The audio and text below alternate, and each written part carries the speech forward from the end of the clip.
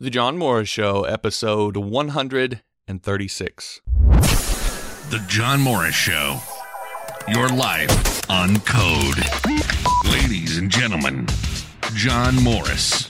Hey, happy Friday, everybody. Welcome back to the John Morris Show, johnmorrisonline.com. Today in the stack for you for this episode, got several things that I want to get into. You guys that have listened to the show here, I did this episode several episodes ago where I talked about a guy who had sent me his profile over on Upwork and wanted me to take a look at it. And I talked about several of the things that I thought were wrong. Well, I'd kind of chop that up. I do this periodically, chop that up, put it into a video over on YouTube, and talked specifically about the part where he only charges $3 an hour for his services. And it's been an interesting response to that video. First off, if you look at the raw numbers, it's only been up about a day. So if you go over and look at the raw numbers, it's only maybe like 500 views. And so overall, you might not think that's that big of a deal, but I know how videos tend to take off, or how the numbers they tend to get in the first few days over on my channel. And for this niche in my channel and so forth, 500 views it hasn't even been, I actually uploaded last night, so it hasn't even been 24 hours yet, is pretty significant for my channel. So it's kind of blowing up a little bit over there, getting a ton of comments. And so one of the things I want to do is I want to go through some of those comments and address them, because there are some points in there that I want to look at. And then there's other comments from other videos now that I have that I want to kind of take a look at. So I'm going to do that. That's on the docket for today. I also want to get into the Samsung recall. I don't know if you've heard about this, but the Note 7 has had some issues with batteries exploding. And so Samsung, it was actually just yesterday that there was an official and formal recall in the United States for the Note 7 from Samsung. I want to get into that because one, it's obviously stuff that's going on in our little tech world, but I think there's some lessons there. I always try to draw out the lessons from the things that are going on.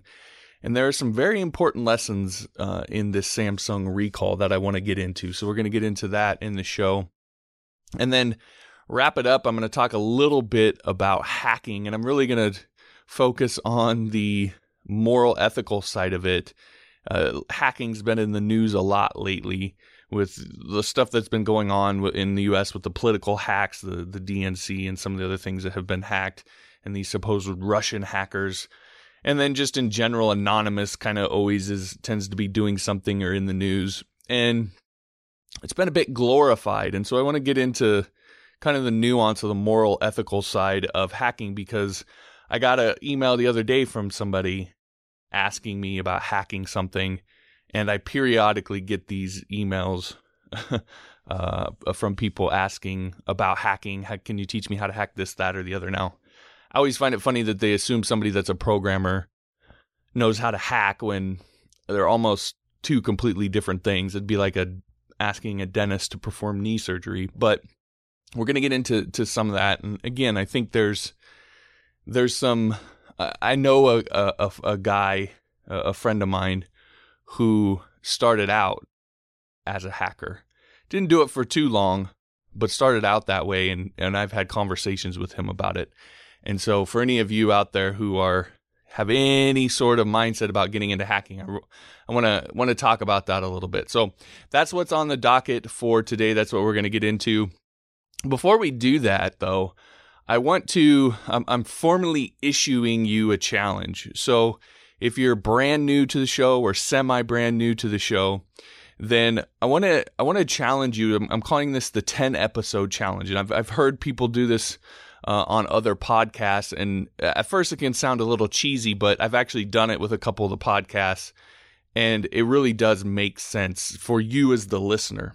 And so the idea here is, if you're new or semi-new to the show, maybe you only listen to an episode or two or three, you haven't been around a year or however long some of you have, then I want to challenge you to go back and listen to the last 10 episodes of the show. And the reason that I want you to do that is because a lot of times what I talk about in the show, I'll reference past episodes. As a matter of fact, I just did that not just a few minutes ago. And if you don't have the proper context for what I'm talking about, then a lot of the show can kind of go over your head and not really make sense because I'm referencing something that I talked about in another episode. Now, a lot of the episodes, they kind of tend to go together with the other episodes. It's kind of a chain of thinking and covering different things and topics that goes along with the episodes. So I really want you to be on the same page with the rest of us in terms of listening to the podcast and understand where we're going with things if you're brand new to the show.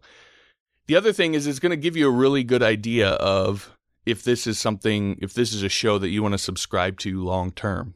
And so if you're someone who's thinking about subscribing, or you're brand new to the show, go listen to 10 episodes, and by that time you'll have an understanding of whether or not this is a show that you want to listen to, you want to be subscribed to, and get all the notifications and so forth. And then hopefully at that point you'll subscribe. So that's the 10 episode challenge that I want to issue to you. Now, also, if you're brand new to the show and you want to learn how to get subscribed, there's a really simple way. I often mention all the different, we're on Google Play Music for Android. We're on iTunes for Apple devices. We're on SoundCloud, which is kind of available everywhere. But the easiest way to find all that stuff is you can just go to johnmorrisonline.com/John Morris Show, or if you just go to johnmorrisonline.com, you'll see a link in the navigation for the podcast. Just click on that, and you'll be taken to the page on my website that has all the links, has past episodes, it has everything that you need to be able to access the podcast and all the different devices and so forth. So I want to encourage you to do that. If you're new, or maybe you've been listening for a while and you haven't got subscribed yet, go ahead and head on over there and get that taken care of. All right. Coming up next, I'm going to take a little break, and then coming up, we're going to get into our first little segment, and I'm going to be responding to some of the comments that I've got on the video that I did about this developer who was charging only $3 an hour. Plus, I'm going to get into some of the other questions that I've gotten on other YouTube videos and so forth. So that's what's coming up next. You're listening to The John Morris Show on johnmorrisonline.com. You know, it's kind of funny. Every time someone joins my email list, I ask them a very specific question. I ask them, what would you say if I told you I could teach you how to master PHP in the next few months? And I get a lot of interesting answers. Now, I get a lot of people who, they say, sign me up. Where do I start? Let's do this, right? I get people who are a little more skeptical, who say, it would depend on the details, if it costs, what it costs, etc. And then I get people probably on the most skeptical end who are like, well, what does it exactly take to master PHP? And all these are really great questions. Now, let me ask you this, since you're here listening.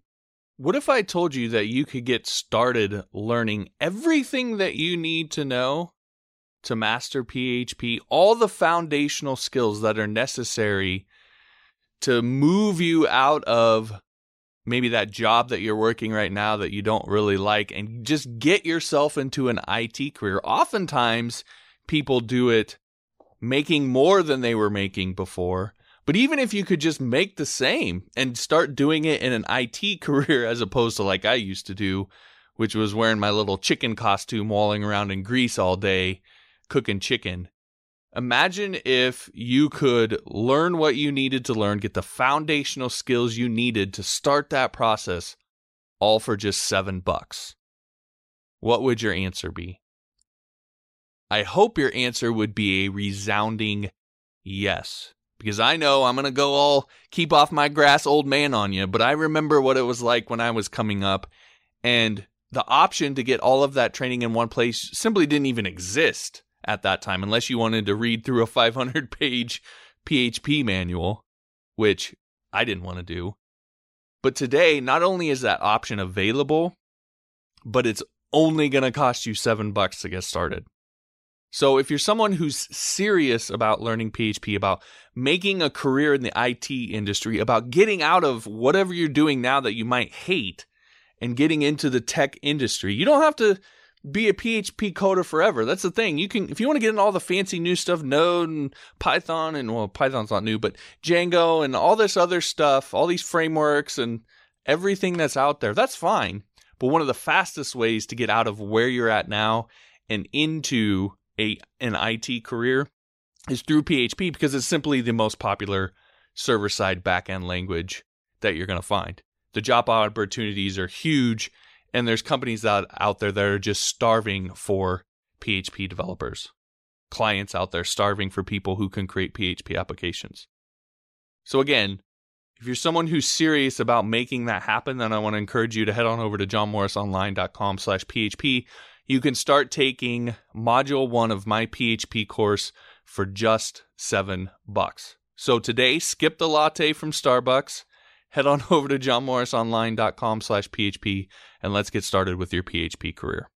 Hey everybody, welcome back to the John Morris Show, johnmorrisonline.com. This segment, I want to get into some of the comments that I've gotten over on YouTube.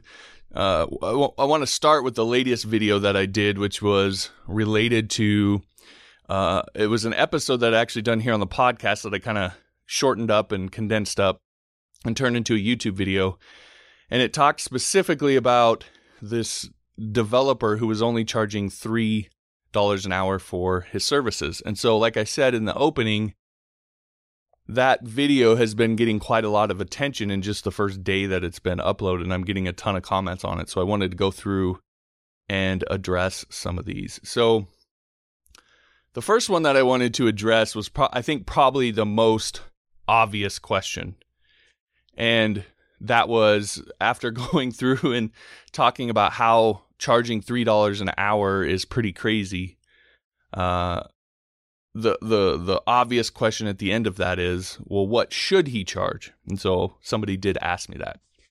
And I have two parts to my answer to that.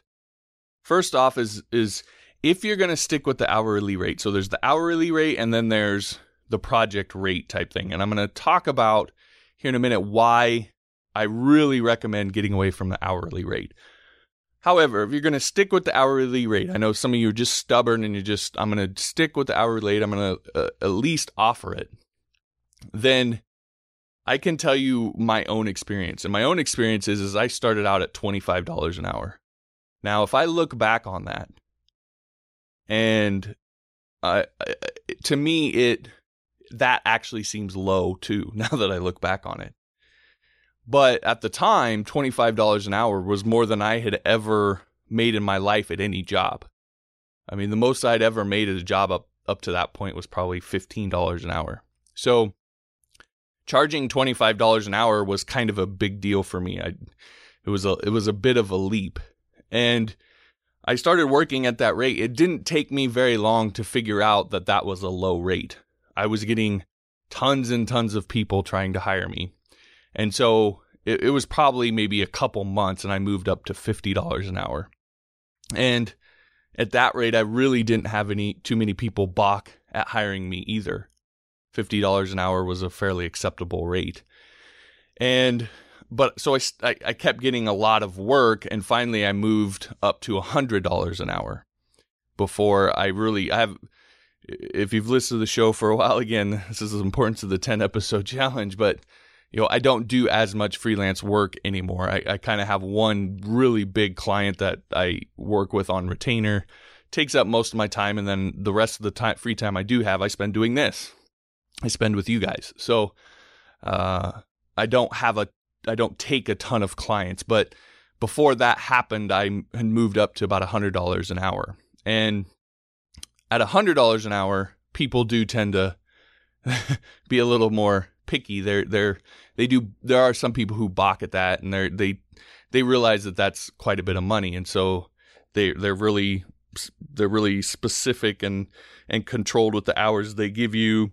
I'm sure there's some people who saw that rate on my profile and didn't even bother to hire me or whatever, or contact me or whatever. But the big thing, or the important thing out of all of it, is as I moved up, I made more money. Now, I know at first you're like, well, duh. But the point being, I didn't lose so many hours. I did lose some hours, but I didn't lose so many hours that I made less money than I was making before. And this is the mindset I always try to get developers into, to understand when we talk about making more and working less.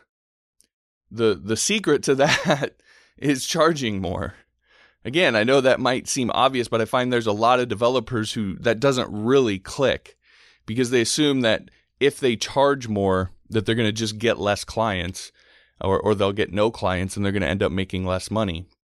Or they don't really think through the fact that, if you are charging $25 an hour versus $100 an hour, you have to get 4 times the hours to make what you would make at $100 an hour. It doesn't click just how significant that is. The difference between $5 or 5 hours and 20 hours. The reality is a lot of clients in a month's time, you might, whether it's 20 or 40, or you're not going to get that 4 times the hours. You're not going to get that 20 hours. It's a lot easier to get that 5 hours than it is that 20 hours.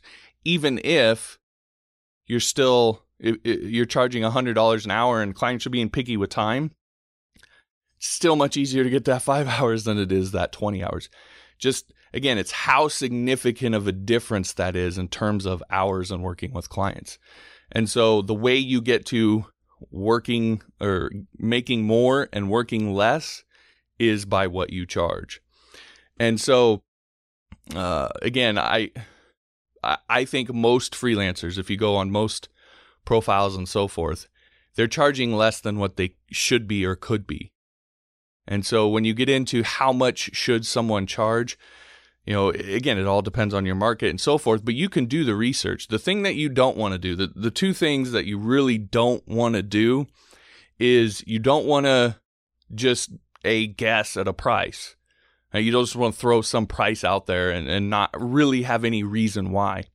You want to look at what other people that are offering those same services are charging, what the high limit is, what the low limit is, and you want to make sure you're in that range. So that's the first thing. You don't want to guess. The second thing is you don't want to use XYZ excuse for why you can't charge a particular rate. And I hear them all. I hear all ranges of excuses. This one, in this particular case, I would imagine would be, well, I'm from this particular country, and the country's always there. It's Pakistan, or it's India, or it's here, or there, or wherever. They think that because they live in that particular country that they can only charge X number of dollars.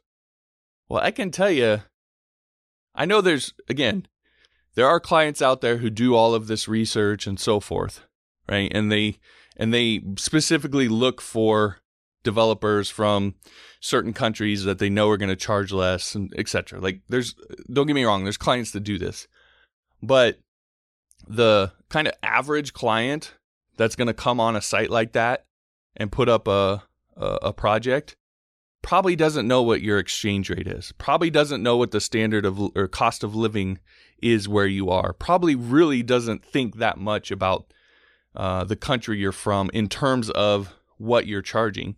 And most importantly, if your portfolio, your description, your picture, your headline, if your job history, if your review, if all of that stuff looks really good, there's no red flags, and it's a really great profile.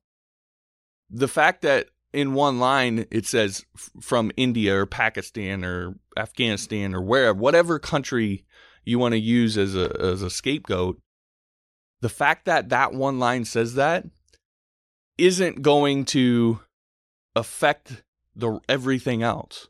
It's not going to make them just automatically go, oh, well, $3 an hour, that's the max for you, bud. Sorry. That's not how it works. So again, there are clients that do that, don't get me wrong, but my opinion is the majority of clients aren't going to be that way. They're going to be more concerned about, can you do the job or not, and is your price range in the general market of what it is for me to hire somebody else. So again, how much should you charge? What does the market say? Again, there's an element of what you're comfortable with, what you're worth, what you can deliver on, and so forth. But it's not $3 an hour. It's like I said in that episode. If you haven't listened to the episode, $3 an hour is actually a red flag. Because what people believe is if you're only charging $3 an hour, you must be only worth $3 an hour. And I'm not going to let someone who I'm thinking is only worth $3 an hour work on a project that's really, really important to me. It's not all about cost. That's the thing that you have to understand. It's not all about cost. It's also about, will this person actually do a good job? And $3 an hour sends a strong signal that you won't. So the second part of this then has to do with getting off of the hourly rate.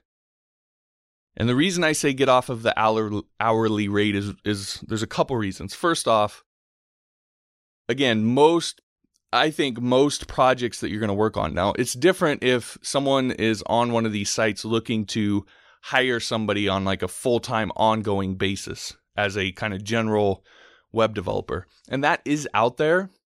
But most of what I see on these sites and what I get contacted about is people want to hire you for a one-time kind of project. That tends to be what the majority of this kind of stuff is.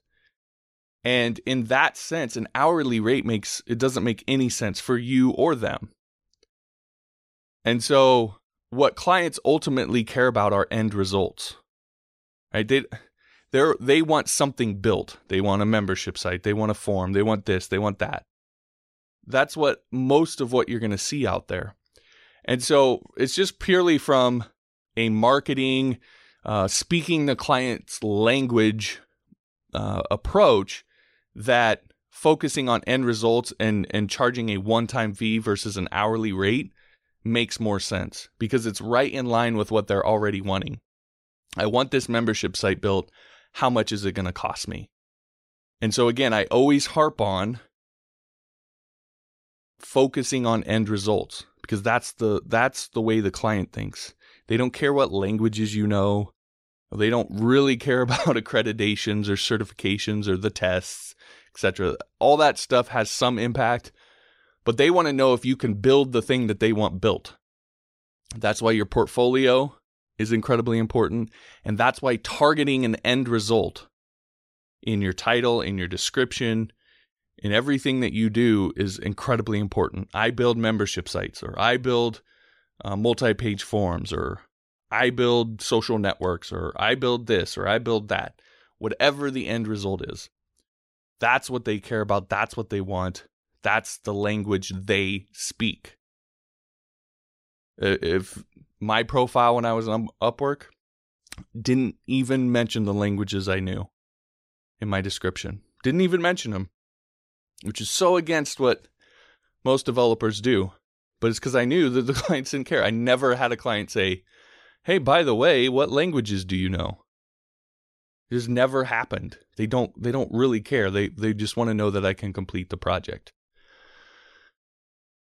Now, the second part of that is that it makes complete sense for you as the developer. And here's why.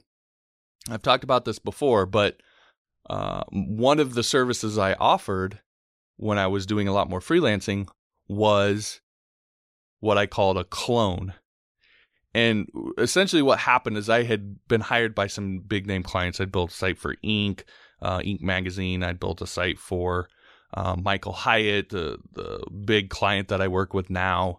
It was a fairly well-known in certain circles in the WordPress community. I'd built some sites for some fairly well-known people. Lewis Howes, I worked on some stuff for, even Tim Ferriss, etc. So I'd built these sites, and people, what happens is people see those sites, and they say they really like them. They're members of those sites. And a lot of these guys or these companies were online marketers themselves. So the people that were joining those sites were also online marketers. And they would look at that site and they would say, hey, I want to build my site like that. And so they would figure out that I was the one that built it. They would come to me and say, hey, can you build me a site like so-and-so site? And so I got enough of that I created a service called a clone. And I charged $3,000 for that clone. Well, building the site, because I'd already built it for the person before, I had all of the code already, and I had, done after very quickly, I'd done it a couple times. I developed a process for implementing these and changing it enough so it doesn't look like the exact same site, but it's got the same basic framework to it. I had all the code. I had the implementation process. I already had everything. So building the site only took me a couple hours. At most, it might take me 4 or 5 hours to build one of those sites. Again, these are WordPress sites. The thing that I actually wrote by hand myself was the theme. So it was a WordPress theme that was being implemented. And again, I had it all. I had the theme. I knew how to implement it, etc. So I could build these very, very quickly for clients. And I charged $3,000 for these. What they were paying for wasn't my time. That's the mindset that you really got to get off of. They are not paying me for my time. They're paying me for my skill. And in this particular case, they're paying me for access. I was the only one that had that code. I was the only place that they could get it. And so they're paying for access. And so the fact that it only took me 4 or 5 hours to build it they didn't even ask. They didn't even care. In fact, the fact that I could build them quickly was an advantage for me. So if you look at the hourly rate, 4 to 5 hours and getting $3,000, I was making anywhere from $500 to $750 an hour. Like 5 times what my actual hourly rate was at the time. So it makes sense for you as the developer to also focus on end results and focus on the end product you're delivering and the value of it, not how many hours it takes you to build it. Oh, it's like if you hire someone to build your house. You care what the time is, but you don't pay them. You don't pay the actual overall contractor by the hour. You don't care. You're not concerned about the number of hours they put in. If they could build it in a day, that'd be better. You'd probably pay more for them to build it in a day. What you care about is what the house is actually like when it's done. And they charge a certain price for that. And however many hours it takes them is however many hours it takes them. You don't really care. What you care about is the end product.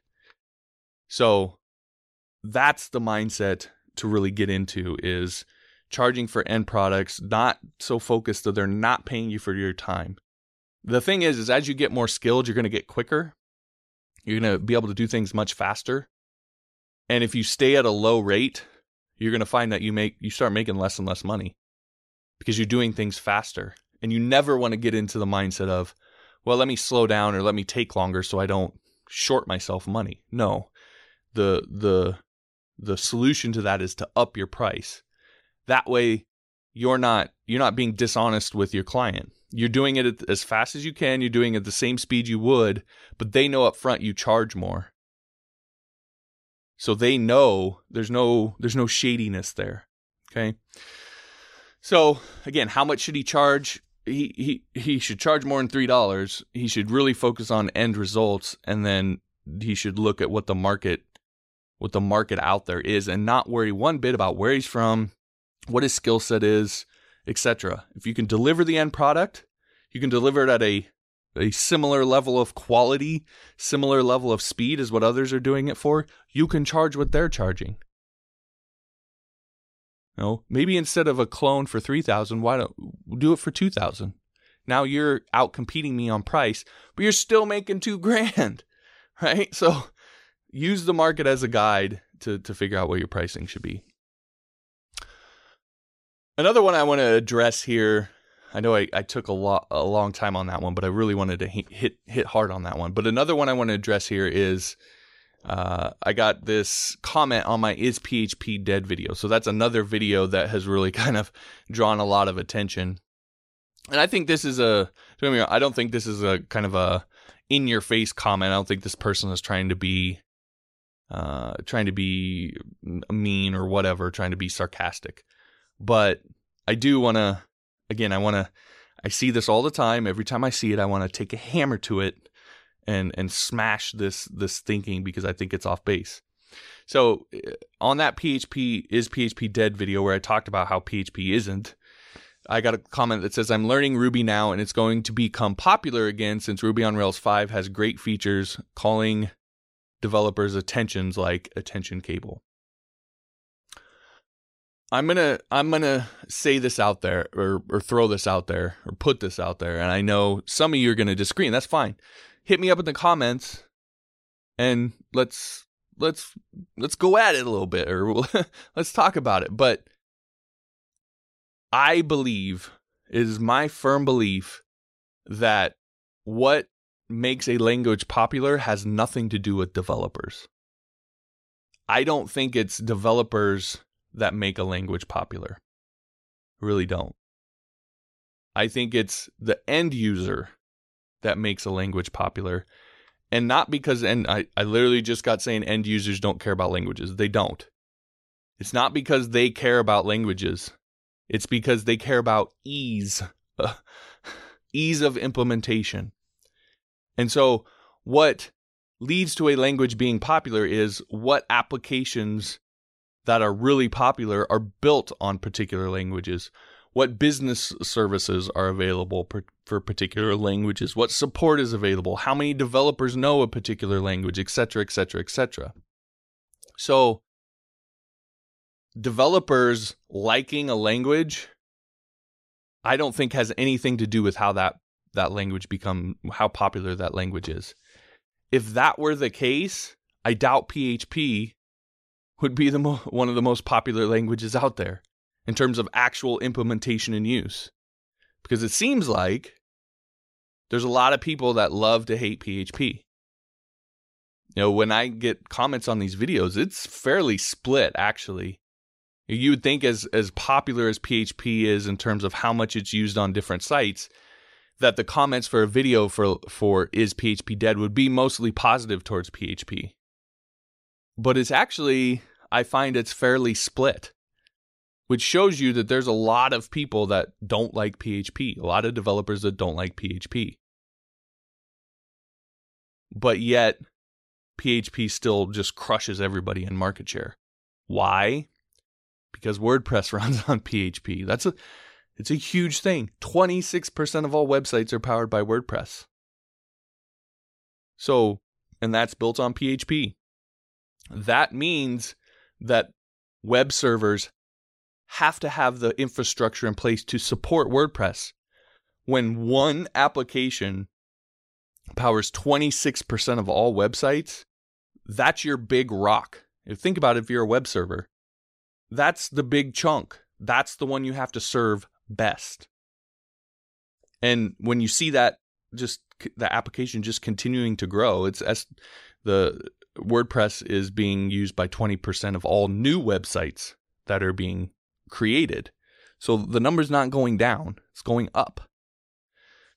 So when you're a web server and you see that, you know that that's your big rock. That's what you need to support. And the infrastructure necessary for that is PHP, MySQL, etc., etc. It's everything that we've talked about. And so now you see web servers all that have PHP available by default. Right? They have MySQL. They have everything necessary to run this particular application. Oh, and by the way, it's not the only one. Right? There are other applications out there that for e-commerce, there's other CMSs, blogging software, etc. So that to me is what drives the popularity of a language, not that developers like it. Now again, there's some gray area about, well, if developers like it, then they'll build their applications in that language and that. Yes, but you've got some catching up to do. The fact that Ruby on Rails 5 has this one new feature doesn't mean that it's suddenly going to become this super popular thing. It might become a super popular thing. that's just not why. So, again, when you're looking at this and analyzing it, it's really easy to get caught up on the technical side of things. This new feature and this language is better at this and that and the other, so it's going to become the next. That's not how it works. It has to do with the end user and what they want. And right now, what they want are the applications that happen to, again, they don't care, right? WordPress could have been built on Ruby on Rails. Ruby on Rails is what would be popular then. It just wasn't. So it is coincidence in a lot of ways. Now, there's some things you could say about the way PHP works, and there may be some advantages in terms of it being more popular. Not necessarily a better language, but it being more popular. You could get into all that. But at the end of the day, if WordPress or all these applications were built on a particular language, that language is probably what would be most popular. All right.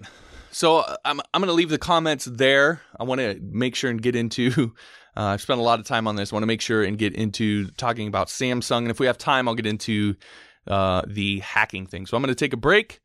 When I get back, I'll get into the Samsung recall and the lessons to be learned from this kind of fiasco.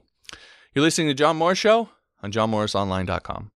You know, one of the big mistakes that I see a lot of developers make is they make learning how to code much harder than it has to be. For example, I see a lot of developers who think the list of skills that they need to learn to master PHP is pages and pages and pages long. It's not. Now, I've said this before, and I will definitely say it again, but there's a foundational set of skills that you need to learn in order to be functional as a PHP developer, meaning that you can execute on projects and get paid. This is the fallacy that is so prevalent in the PHP developer community, that there's this ideal set of skills that you have to learn, and that you have to be the absolute greatest developer in the history of mankind in order to be able to get paid to code. You don't. You simply need to be able to execute on projects. I talk about end results all the time. You need to be able to deliver end results to clients, because that's ultimately what they want. But when you focus on these foundational skills and learning only those first, the things that will allow you to execute on projects, what you realize is that you can start getting paid to code much faster than you probably ever thought, because you haven't set this idealistic, unattainable bar for yourself to reach before you allow yourself to take paid work. You can start now when you can execute on a deliverable, when you can complete a single project, when you can create a contact form or a business website. When you can execute on that, you can start. And you could start then building the life that you wanted, that you got into this all in the first place, instead of continuing to slave away at some job making somebody else rich. Anyway, you can learn these skills in my free course, The Beginner's Guide to PHP, which you can enroll in at johnmorrisonline.com/learnphp. And it's going to teach you these foundational skills so you can get started right now. Again, it's a completely free course that you can take at johnmorrisonline.com/learnphp. Don't wait on this. Head over there right now and get started building that life. Hey everybody, welcome back to the John Morris Show, johnmorrisonline.com. This segment, I want to get into the Samsung recall. So if you haven't heard about this, let me briefly give you a recap, and then I want to really dig into the lessons that we can learn from this. So it was not that long ago, just over a month, August 2nd, 2016, that Samsung launched its Galaxy Note 7. So it launched it and said it was going to be available on August 2nd. August 3rd, it was available for pre-order in the US. August 11th, it was launched in India, and the device officially went on sale in the US, both via online and offline channels, on August 19th. It was 6 days after that, August 25th, 2016, that the first incident occurred. And that was a Galaxy Note 7 that exploded and caught fire while charging. And that incident took place in China. Now, if you haven't seen any of the pictures of this, it's worth going on Google and looking this up. I mean, these phones, this isn't some small thing. These things are exploding and basically just going up in flames and burning half to most of the phone. So it's not some small thing. It's actually there have been reports of there's some guy that he was sleeping while it was charging in his hotel room, and his phone exploded and burst into flames, and he actually was left with burns from it. So it's a pretty big deal. And so by September 2nd, so just a few weeks ago, there were 35 reported cases of these phones exploding, and Samsung had to officially acknowledge the problem, and they announced a recall program. They found out and then blamed the problem on the batteries, and so it happened to do with their battery supplier, and so they announced the recall. There are more and more cases that are happening, and then just a couple days, like 2 days ago, or as a matter of fact, it was yesterday, the US and Samsung officially instituted a formal recall on the Galaxy Note 7. And it's now it's an official US thing that's happening in conjunction with the government and so forth. And this is no small recall either.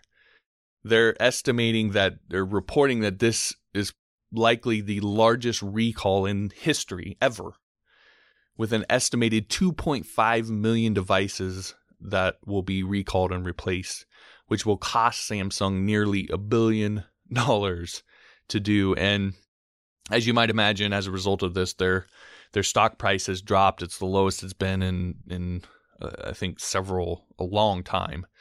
And it's a big deal. And so there's a few lessons that I think we as developers can draw from this. There's a couple things that when I look at this immediately come to mind for me that I think are important for us to learn from this stuff. Because I think a company this big having this big of a problem shows you a few things. So the first one is, if you couple this with the stuff that we had talked about in an earlier podcast, again, those of you that are new, when I talk about the 10 episode challenge, this is why, because I'm constantly referencing other episodes. But we talked about the stuff that had happened with Delta and all the issues that they were having and how it was a software problem. They were running on really, really old software, and eventually that software just gave out and had a bunch of issues. They're trying to tie it with new stuff and all the mobile stuff, and it just became this big mess, and that's why they had all the problems that they had. So you couple this with that, couple it with all the incidents of hacking that we've had going on, for me here in the U.S., to the U.S. government, but I'm sure around the world as well. All the major technical fiascos and incidents that we've had and how much they've disrupted the world. It shows you just how crucial technology has become, how dependent we are on it and don't necessarily realize it. Now, I know that's not necessarily a shocking revelation, but it's a reminder of how integrated technology is into every part of our life and how destructive it is when it fails. And the point I want to make, or the lesson I think we can learn from this, is I think this is just the beginning, right? We're going to continue to go down this path. I mean, the Delta thing is a stark reminder. It's a lesson, and I promise you that there will be companies out there who see that and learn from that and go, oh crap, we're in a similar situation we need to get our stuff together and start making these changes and so forth. And as time goes on, I mean, the trend is obvious. There's no stopping it now. Our lives are just going to become more and more integrated with technology. So I bring that up because I get a lot of people who contact me and are worried about their particular niche. You know, the whole idea of, is PHP dead? There are PHP developers out there who are legitimately worried that 5-10 years from now, PHP might not be a thing, might not be that popular, and learning it is a waste of time. I'm sure it's true for people learning Node or JavaScript or any other language or technology out there, are worried about their particular niche that they're in. And if you're worried, if you're one of those people, you're worried about your niche, the concept, the idea that I want to communicate to you is that this idea that rising tides swell all ships. Meaning technology as a whole is continuing to grow and advance. And generally that means that whatever niche you're in, even if it becomes less of a percentage of overall market share, because the market itself is just continuing to grow and grow and grow, there's probably going to be more opportunity in your niche, not less. You know, so as an example, PHP may have 82% market share now. Let's say in 5 years, it suddenly only has 40% market share. Well, if that 80% market share is of 1 million websites, then, you know, that's 800,000 websites. If in 5 years, 40% is of 2 million websites, that's still 800,000 websites. So you can lose market share, yet still grow in the total number, the raw number, using that particular language. That's what I think is going to continue to happen for all niches. So the language you're learning or the skills you're learning could be 2% market share, but 2% market share of a growing market means in the future there's going to be more opportunity for you. And so again, if you're worried about the particular niche that you're in, I firmly believe that it's probably most likely only going to grow. You know, there is something to be said for, you know, if certain things could phase in and phase out, and there are things that come and go and so forth. But, you know, there are still languages that were created 20, 30, 40 years ago, or maybe not 40, but decades ago, that still have support today because there's this small group of people that use them, and they're really necessary for these particular things. And technology has become, overall has grown, and so that small percentage is still a lot of people. So it's just going to continue to grow, and the chances are whatever niche you're in is going to get bigger, raw number-wise, not smaller. And the thing that I always think about, I just keep thinking about my kids. I mean, my 4-year-old is a whiz kid with a smartphone. He can go from an Android to Apple to a tablet to a laptop, no problem. He knows how to use every single one. He knows the ways in which they're different. He can, I mean, it's weird to watch my wife will ask me something about her phone, like how do I take these icons and put them into a folder or whatever. And then some other, you know, next day I'll be watching my 4-year-old, and he'll be grabbing different apps and putting them he'll create a new folder and be putting them into a folder. And he like already knows how he wants them organized and so forth. Or he'll be moving them. You know, she'll ask me, how do I move this? This one's on the second page, this app. I want it over on my home screen. Right. Well, my 4-year-old will be over there dragging apps around. He's just a whiz kid when it comes to technology. I imagine most kids are that way because they've been so exposed to it. And so again, it's a sign that it's just going to keep growing. I heard the other day from somebody that Apple just hired a big executive from Time Warner, and there's kind of rumors and murmurs that they may make a run at a TV subscription service to complement their music subscription. So like Sling TV or PlayStation View, etc. So my point is that it's all going our way. Right? Technology, it's all moving in our direction to our benefit. We're getting more technology. We as developers are becoming more in demand, not less. The key, though, is now is the time to get in. There's such a big opportunity. I still believe, I've said this again in past episodes, and I've kind of gone into why I think this, but I still believe we haven't seen anything yet. We're still ahead of the huge wave.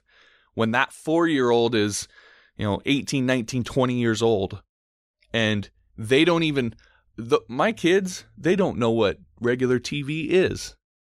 They watch YouTube, they watch, they watch Netflix, they watch Hulu.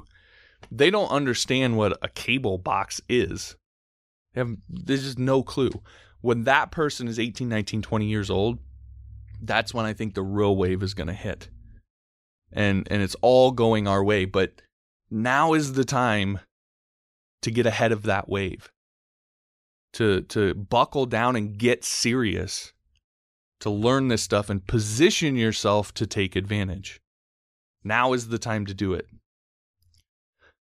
The second thing, and probably the biggest lesson that I think we can learn from Samsung, is those of you who are still hesitant about putting yourself out there, or hesitant to ship whatever project you might be working on, or to just go for it as a freelancer, to try and go get hired at a company, who are just have this fear of putting yourself out there, worried about what others will say, are you capable enough, how will I perform, etc. Samsung is one of the largest tech companies on the planet. And teams and teams and teams of developers working on this stuff. And they just made a huge mistake. This is not some small thing that's happened.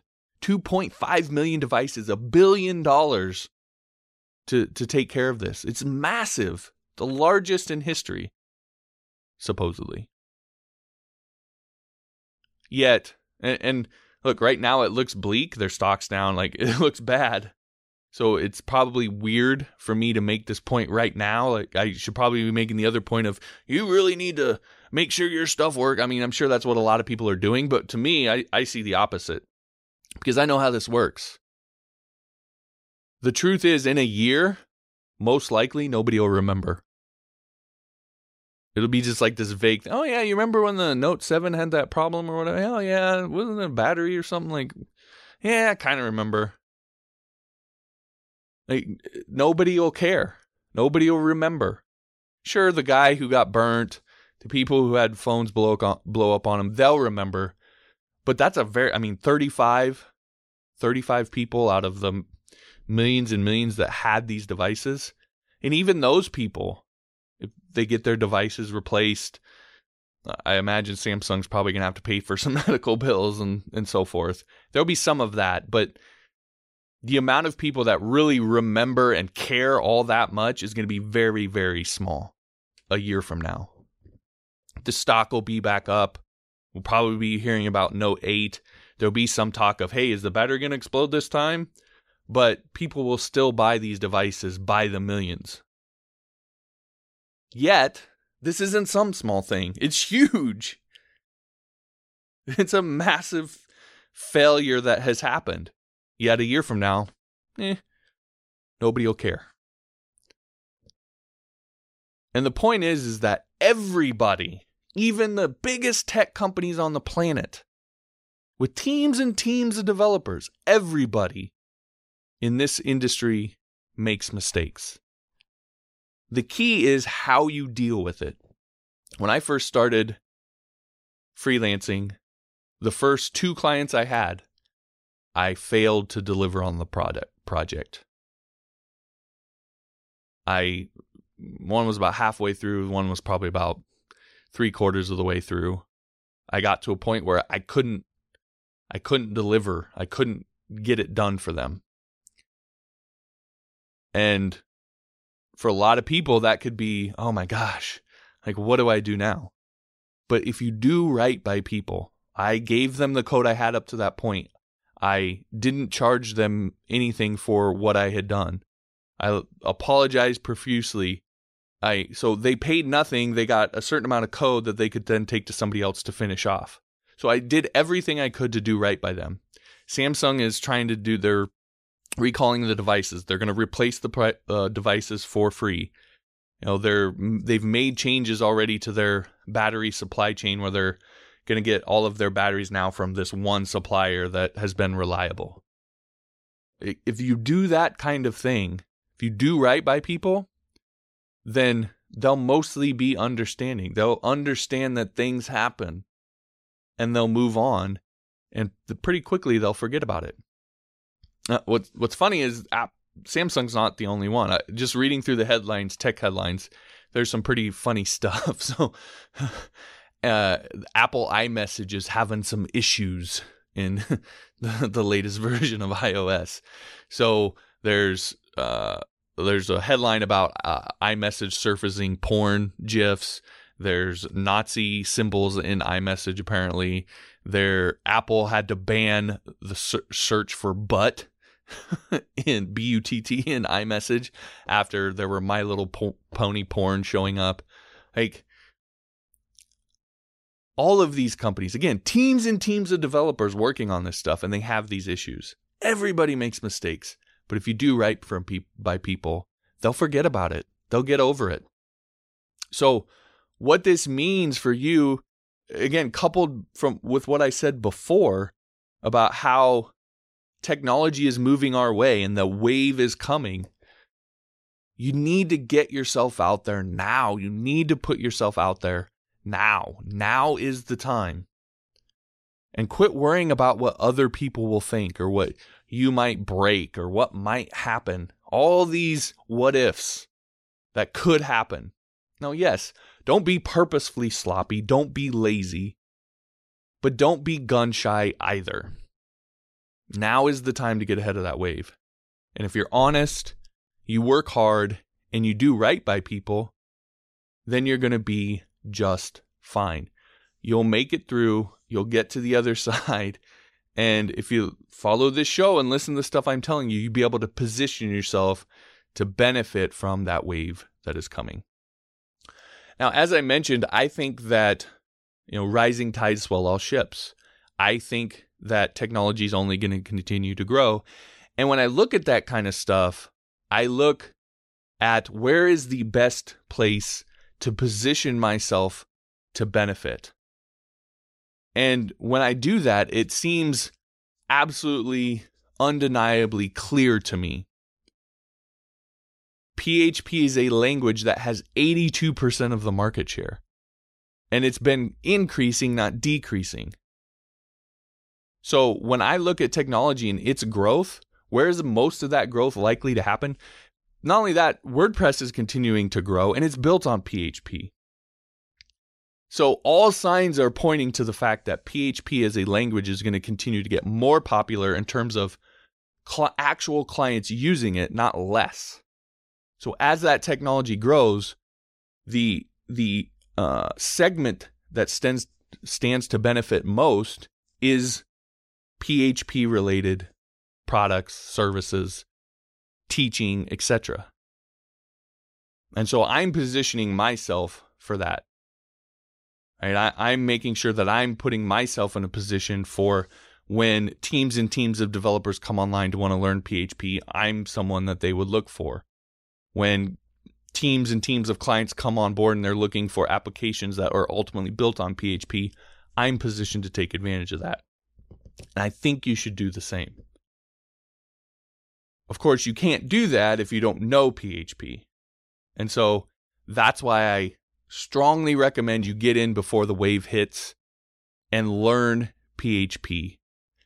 And you can get started doing that for just $7 with my course, PHP 101 at johnmorrisonline.com/PHP. It's going to give you the foundational skills that you need to get started. Yes, there's other modules available and there's ways for you to access them and so forth. But in that first module, you're going to learn how to build an actual application, a contact form. And that sounds so simple to us as developers, but that is the foundation of what sites like SurveyMonkey and Wufoo Forms and WordPress plugins like Gravity Forms and Ninja Forms and all these huge applications that have hundreds of thousands of users that are doing millions in revenue, the companies that are valued at billions of dollars. The core thing that they do is online forms. And in just 11 lessons for just $7, you're going to learn how to build that contact form. So again, johnmorrisonline.com/PHP. Head on over there, get enrolled in the course, and start positioning yourself to take advantage of what's coming. All right, I'm going to wrap it up there. I don't have time to get into, we're pushing about an hour now. I don't have time to get into the hacking thing. We'll push that to the next episode and get into that because I do want to talk about it. It's become really, really popular. It's hacking's kind of become glorified a little bit, and yet I think it's incredibly dangerous and a complete waste of time for you as a developer. And so I want to get into why that is and kind of hopefully steer you away from getting into that sort of tech that tech segment of becoming a hacker. All right, so that'll do it for this episode. As I mentioned at the beginning, if you want to subscribe or get access to past lessons, you can go to johnmorrisonline.com/John Morris Show, or just go to the website and click the podcast link in the menu. That'll take you over there. You can get subscribed, find past episodes, etc. Also, if you're new to the show, make sure and do that 10-episode challenge. I've already mentioned several different episodes in this podcast that if you haven't listened to, you're going to be a little lost about what I'm talking about. So take that 10-episode challenge, go back, listen to all 10 episodes, and when you're satisfied that I can deliver for you week in and week out, make sure and subscribe as well. All right, everybody, thanks for listening. We'll talk to you next time.